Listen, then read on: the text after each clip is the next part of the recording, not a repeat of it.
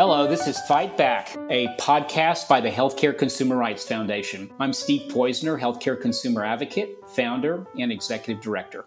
Our nonprofit's mission is to help you navigate the complex healthcare system and understand your legal rights, options, and opportunities when you encounter problems and obstacles. We want to empower you with the information you need to fight back and get the best possible care. Our special guests, experts in their field of healthcare and medicine, provide you with an informative, interesting, and life-changing education on a variety of healthcare topics important to you and your loved ones. In our new Fight Back mini-cast series, we take you through the highlights and great educational information from our most popular podcast topics in our very large library. Let's get started.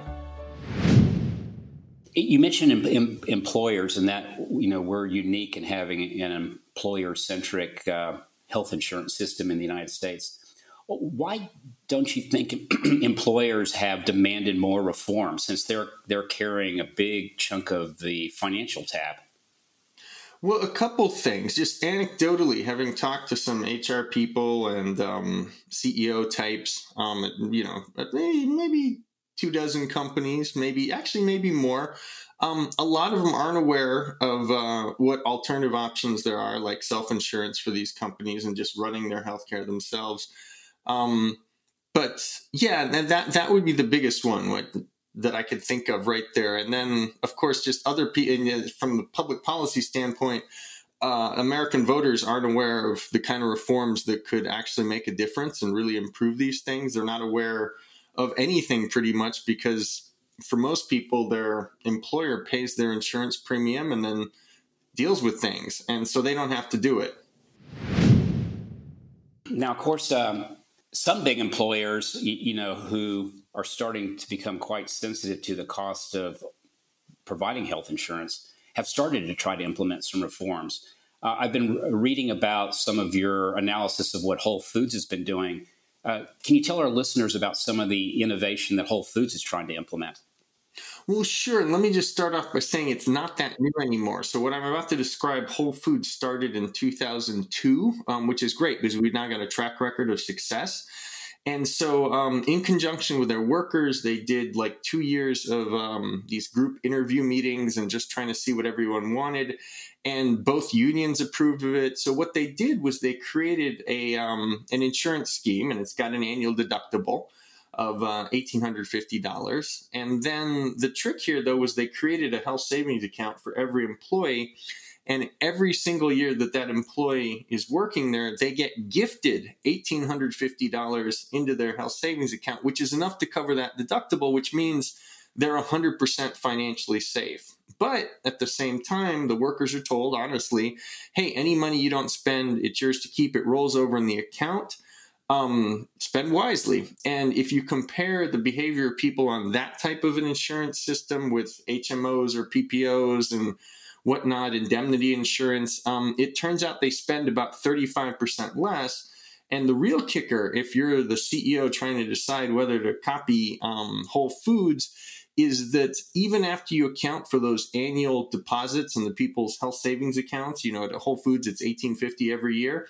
Even after you account for that, there's a 11 to 12% net savings. And so it's remarkable. This is like free money lying around. And I'm glad, as you said, that word is beginning to spread, but I wish it could spread even faster.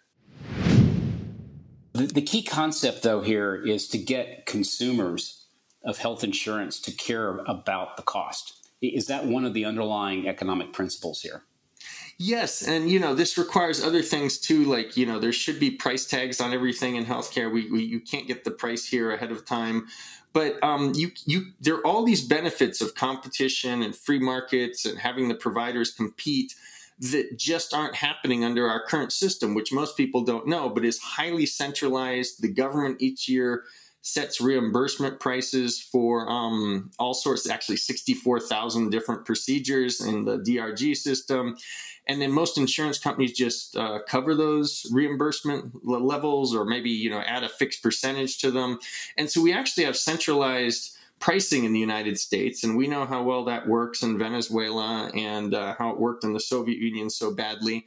And so we are lacking in this country uniquely any of the benefits from free market competition. We are also lacking the way the English attempt to do it, which doesn't work as well, but it works a little better than ours in terms of cost control.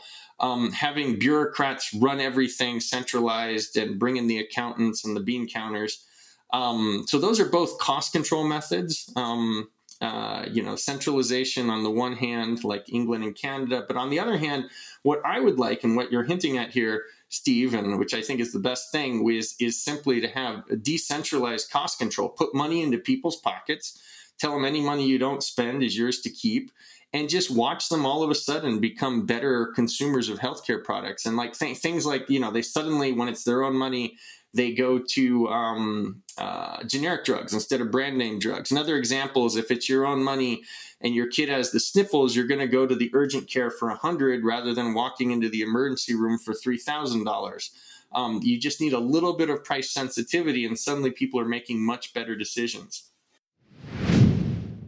Why is it that the health insurance company is okay paying the $3,000 for the MRI at the hospital, when in fact they could, guide the consumer to the $1,000 MRI across the street? Why do the health insurance companies, pay these high prices sometimes when they don't have to? Well, there are a couple of reasons. The one that I think is more important is that the insurance companies have a very weird sort of profit model, right? Their profit model is, we're going to take, say, 3% of whatever amount of billables goes through the system each year. So if it's $1 trillion, we're going to get 3% of $1 trillion. Now, of course, they do want to keep costs down a little because, there's only a limited amount of premiums coming in with which to pay out healthcare services going out. And so there is some cost control. And, occasionally you will have a politically sensitive, well-publicized case of, some child, for instance, needing a rare cancer medication and his insurance company denied the claim and wouldn't pay for it. And then it becomes, a big thing in the media.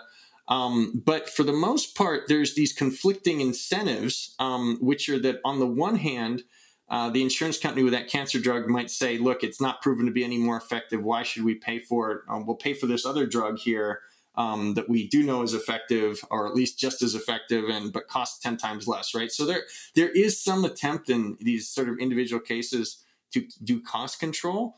But more broadly speaking, they wouldn't want to massively reduce the amount of billables going through the system, which is what would happen if, for instance, every worker in America was on the whole food system. Suddenly the workers are going for much less expensive treatments. Oh, and by the way, they end up just as healthy. But by cutting back there, the amount of money going through the insurance system falls precipitously, 35%. And so I think one of the problems here, in a place where we could have some good legislation, is that whenever an insurance company goes in to pitch a corporate CEO or their HR people on health insurance plans, the first one they have to start off with would look like the Whole Foods thing. And then God bless them if their salespeople could talk the company into something more expensive. I want to thank you for listening to today's Fight Back minicast. You can listen to the full podcast on this topic or check out additional podcasts by going to our website at www.healthcareconsumerrights.org. We also welcome your input and stories that we can use on future podcasts. This is Steve Poizner, and this is Fight Back, a podcast by the Healthcare Consumer Rights Foundation. Thanks for listening. I look forward to our next podcast. Talk with you soon.